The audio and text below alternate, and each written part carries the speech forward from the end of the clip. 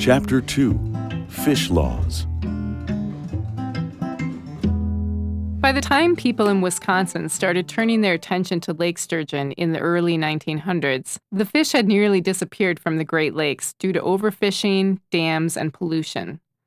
Although numbers had also declined in Lake Winnebago, Wisconsin's largest inland lake, the situation wasn't quite as dire, and the reason had much to do with location.